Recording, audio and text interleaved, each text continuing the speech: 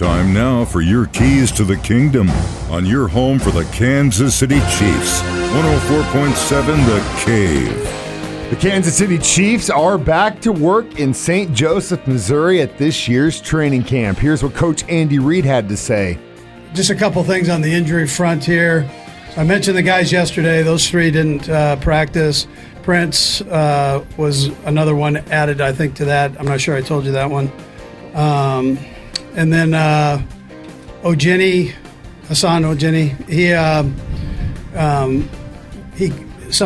he's having a blood test done. So we're going to find out there's something irregular in there. They're going to take care of that.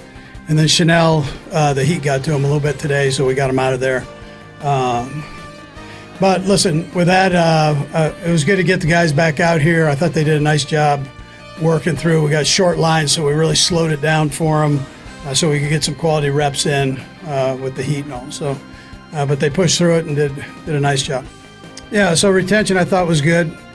It also gives them one more time to go through it, and then we go back through it again when the vets come in. So it gives them a little bit of a jump start where it's slowed down. We do a lot of meetings, a lot of coaching, but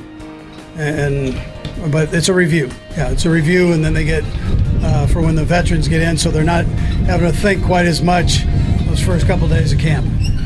Those are your keys to the kingdom. Brought to you by Dr. Mark Melson, the doc that rocks. Now at Springview Dental Care, and your home for the Kansas City Chiefs, 104.7 The Cave.